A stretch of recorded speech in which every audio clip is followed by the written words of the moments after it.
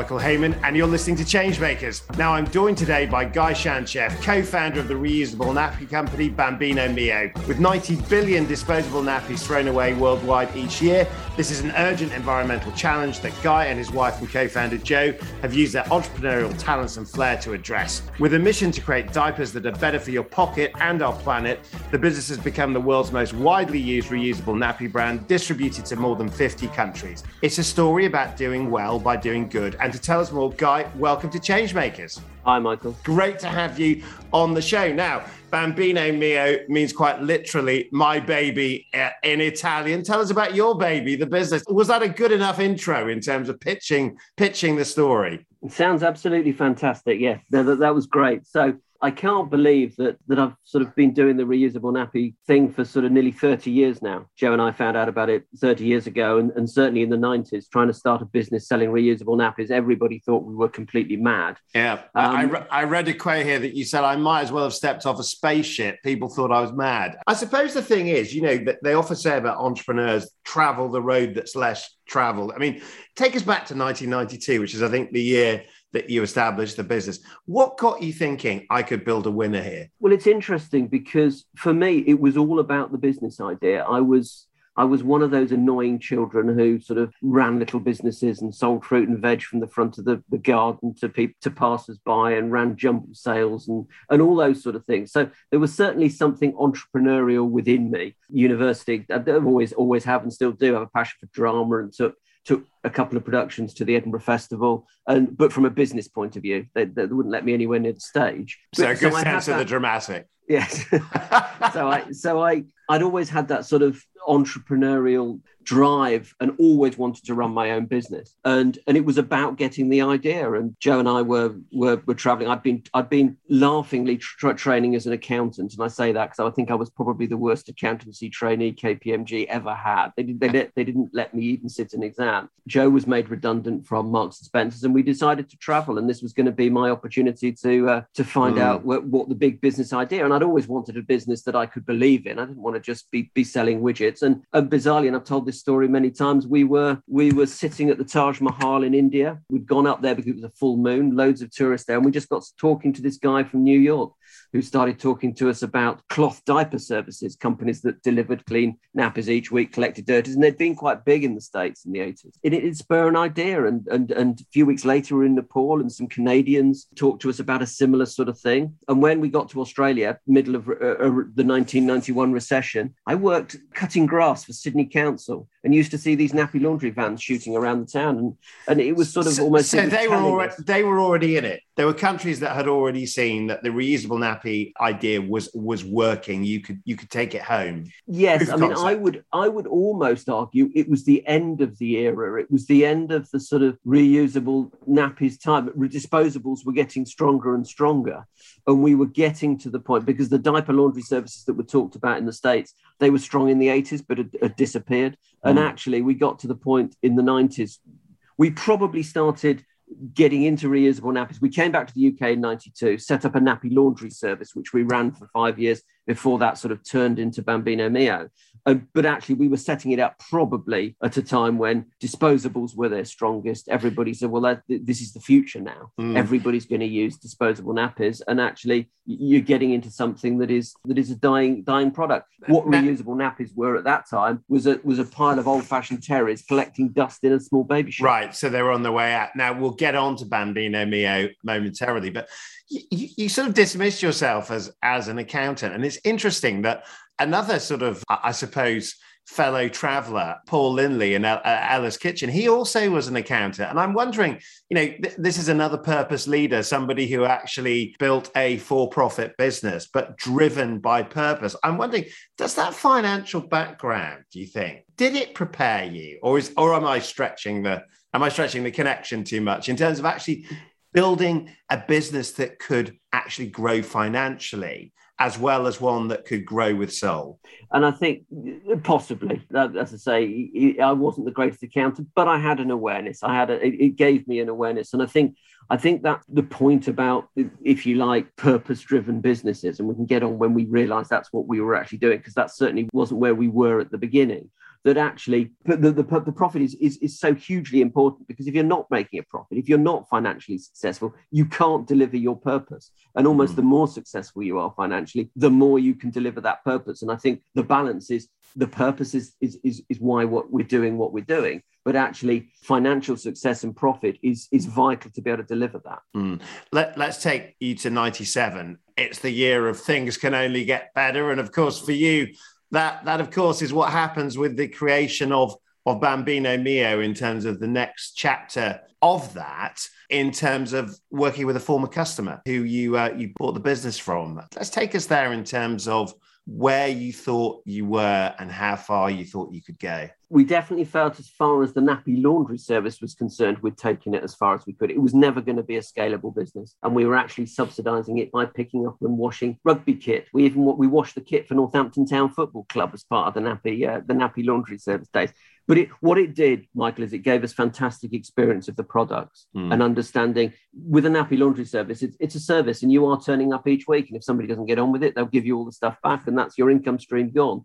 So you spend a lot of time talking to customers and understanding what worked, what didn't work, what was driving them. But there was a realization that actually, to reach more people, there was a financial element to using reusable nappies. There still is, and it's probably as strong as the environment argument. But using a nappy laundry service costs as much as using disposables. Whereas actually, if you're washing from home, and time had moved on, and washing machines and ways of drying had developed. So certainly selling the products.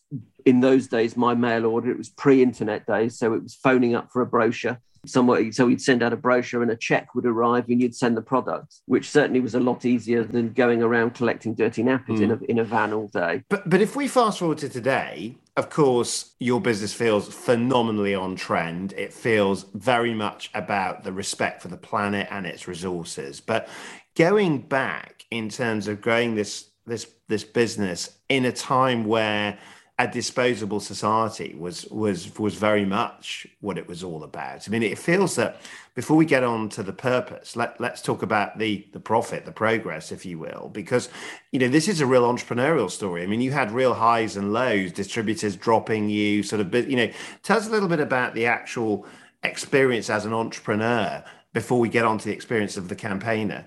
I mean, I always describe it as that classic journey in 3 stages, which is you spend a lot of time in the early stages just wanting people to buy your products. You don't care who does. You're not particularly strategic about it. And especially with reusable nappies, we had a huge belief in it. But as you've sort of indicated, taking it from where it was, this small business operating in our terraced house in the centre of Northampton with the stock in the cellar, and receiving stuff through the post, to where we could really make an impact, and actually a business of some side seemed absolutely miles off. And actually we believed we could get there. But if you stood back, logic would suggest it was going to be incredibly difficult. Did it make it different doing this as a husband and wife double act? Because I'm thinking about people like Clive Humby and Edwina Dunn-Humby. They created that business on exactly as you did, on the kitchen room table, and actually will often ascribe their partnership as people as being the kind of like the driving engine. I mean, is that how it worked for you, or are there different roles that you had as part of it? It worked incredibly well. And I think when you work alongside a partner such as that, you have ultimate trust in them, and therefore you trust their views, and you know that there's no hidden agenda. That you are both working towards the same goal. I mean, ironically for Joe, it was, as you can probably tell from the sort of first part of this interview, it was me that always wanted to run my own business, and Joe was incredibly supportive of that. And 20 years later, turned around and had been a big part of that journey. But there's no doubt that we both fulfilled very different roles. Yes, you're supporting each other, and actually there's 2 of you doing the jobs at the outset. But Joe, who was incredibly creative, developed all the products, and still the products today that we're winning awards from came from the huge amount of time she spent. I mean, we started the business when we didn't have children. Bizarrely, 95, our first daughter was born.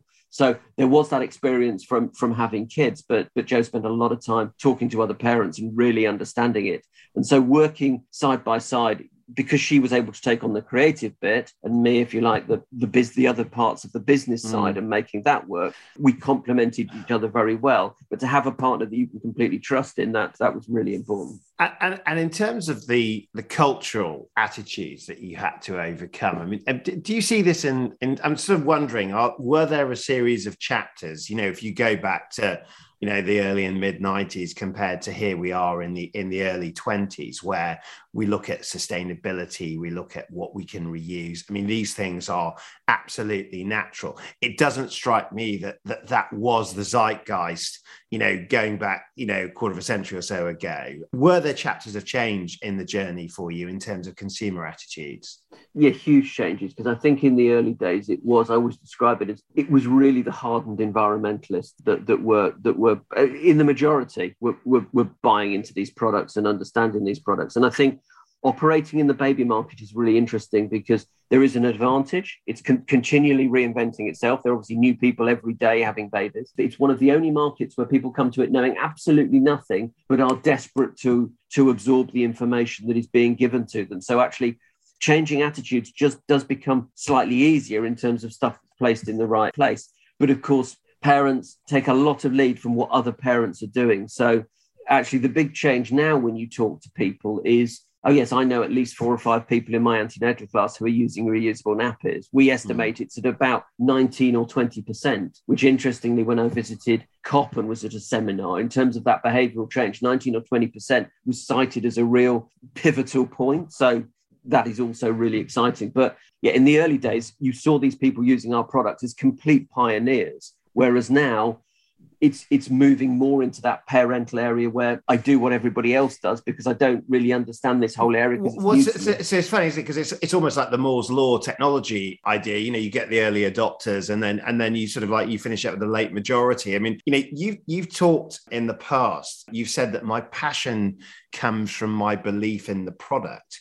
When did you get the first sense that you were franchising that passion in terms of we're really onto something here, in terms of the fact that the market was responding to the vision? I think we've always seen growth in some ways, and those early days were about people buying into our product. I think it's when we got to that next stage that everybody goes into, which you accept that there is obviously a market for your product, and I think it's what you're referring to, but is it scalable? Can you take what you've got and do this on a larger scale? Now, from about 2002 to about 2010, we used a model internationally of distributors. We'd made that decision that we always wanted to focus on nappies. We wanted to see as the market leader. And because the baby market is a finite market, there are lots of examples where brands of particular products, whether it be prams, pushchairs, bottles, have tried to expand the opportunity of what they can sell by just expanding the project range massively and sort of feeling that their brand is strong enough to do that.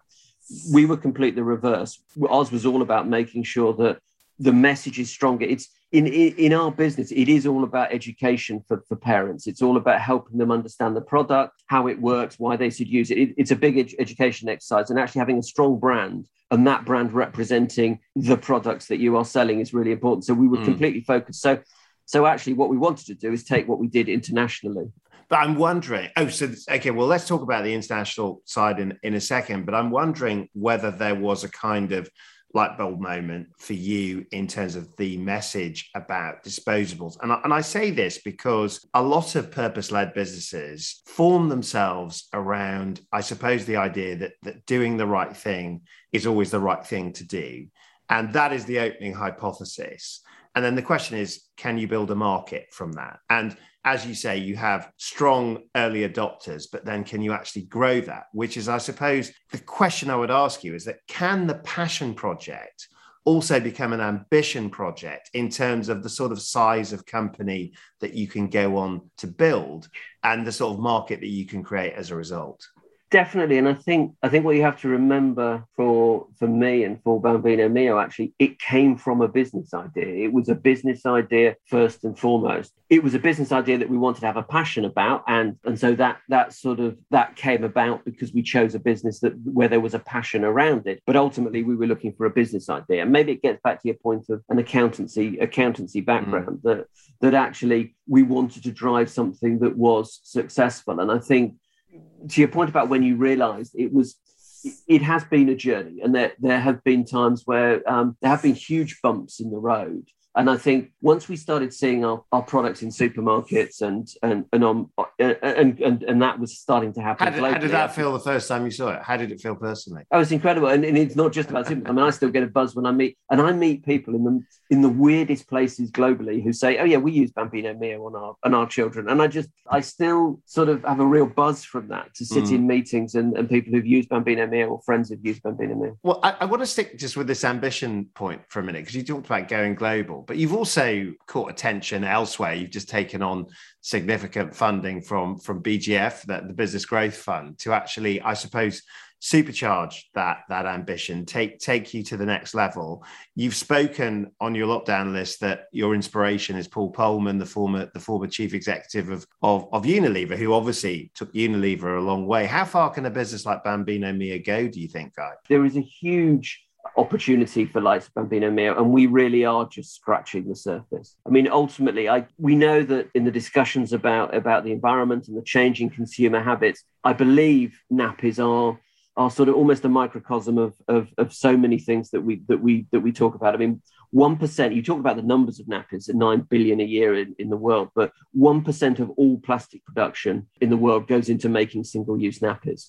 If you compare single-use nappies to reusables use 98% fewer raw materials and generate 99% less waste. So from an issues point of view, we're talking about plastic, single-use plastic, we're addressing that, the use of raw materials, less waste. But also, I think the massive issue is greenwashing, and I think I've heard this argument more and more. So these are the greenwashing, what, from the major producers producers, and I think disposables, right? You're hearing this argument more and more that actually we've moved away from a time of climate change deniers. That sort of a few years ago that was what we were hearing, but we're moving into an area where there is a lot of greenwashing.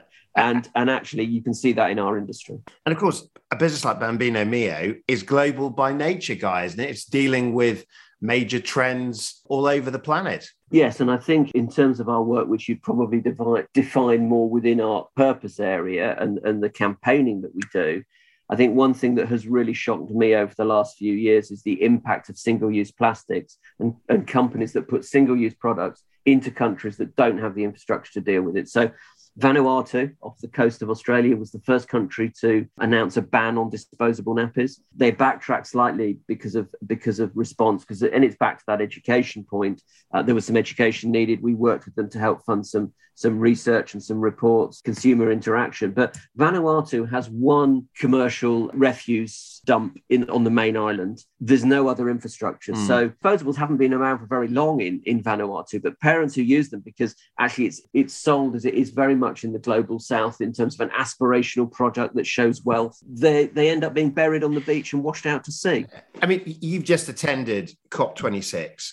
Did you get a sense that looking at this challenge from a one planet view, that actually it's unacceptable to have a global north and a global south when you're dealing with a global planet? Did you get a sense that nations were getting that? I think some nations get it. I think some people get it. I think the one thing I got when I visited COP is the speed of change. I remember one conversation I had with somebody who's closely involved in climate change and net zero and advice to governments. And I remember him saying to me, he'd been to lots of COPs.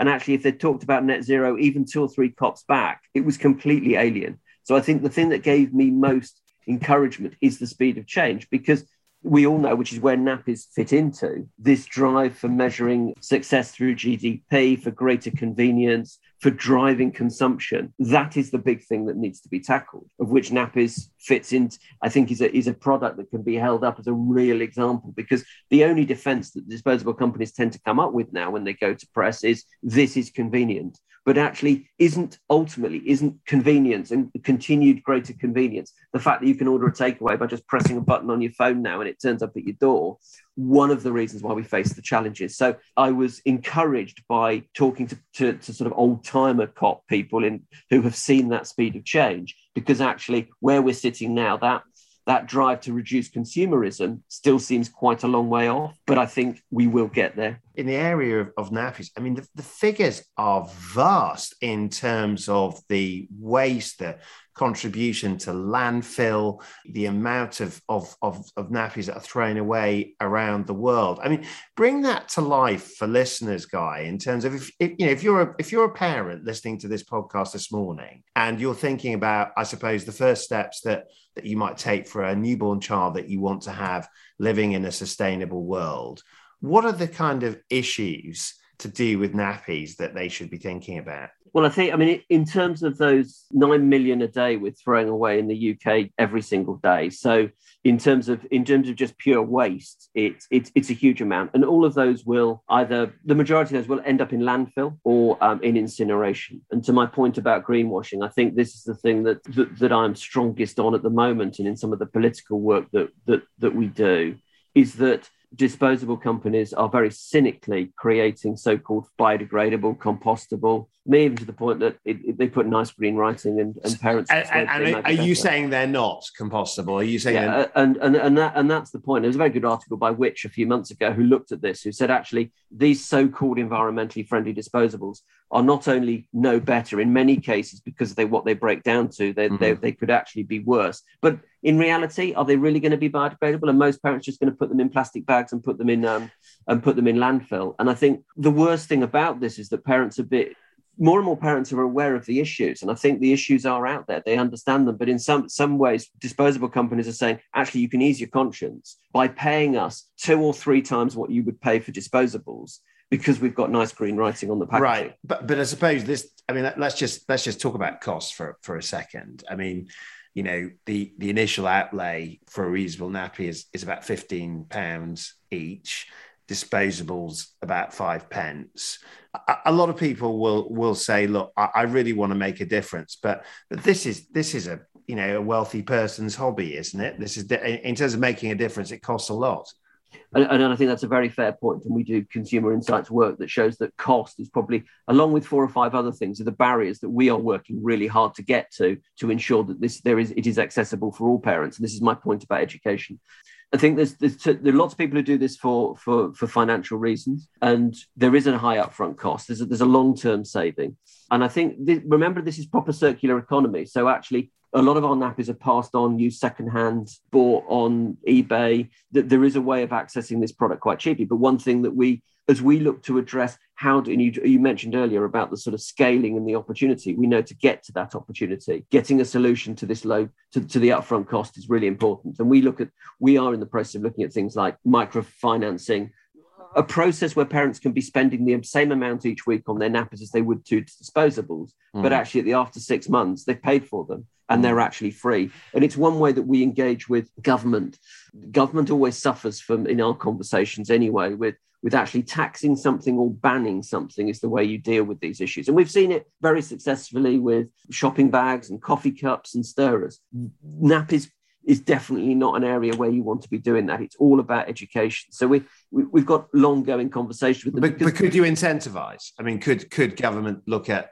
Because it strikes me, we're talking at a time where COP26 has been, the UK aspires to be a global leader in a sustainable economy. It's looking at incentives. Is this an area where it could make a difference, do you think? It could make a huge difference, and it can really lead the world in this area. You've got the local authorities actually are tuned into this. I mean, local councils spend £140 million a year just on getting rid of nappies, and that's not taking into account back to my point on this misleading. That's an extraordinary figure. It is, but the other thing, Mike, that actually affects local authorities even more is because of this misleading so-called environmentally friendly disposables. You get lots of parents putting those in their recycling because they've read somewhere that actually this is biodegradable. There are local councils where 30% of their recycling is contaminated through disposable nappies.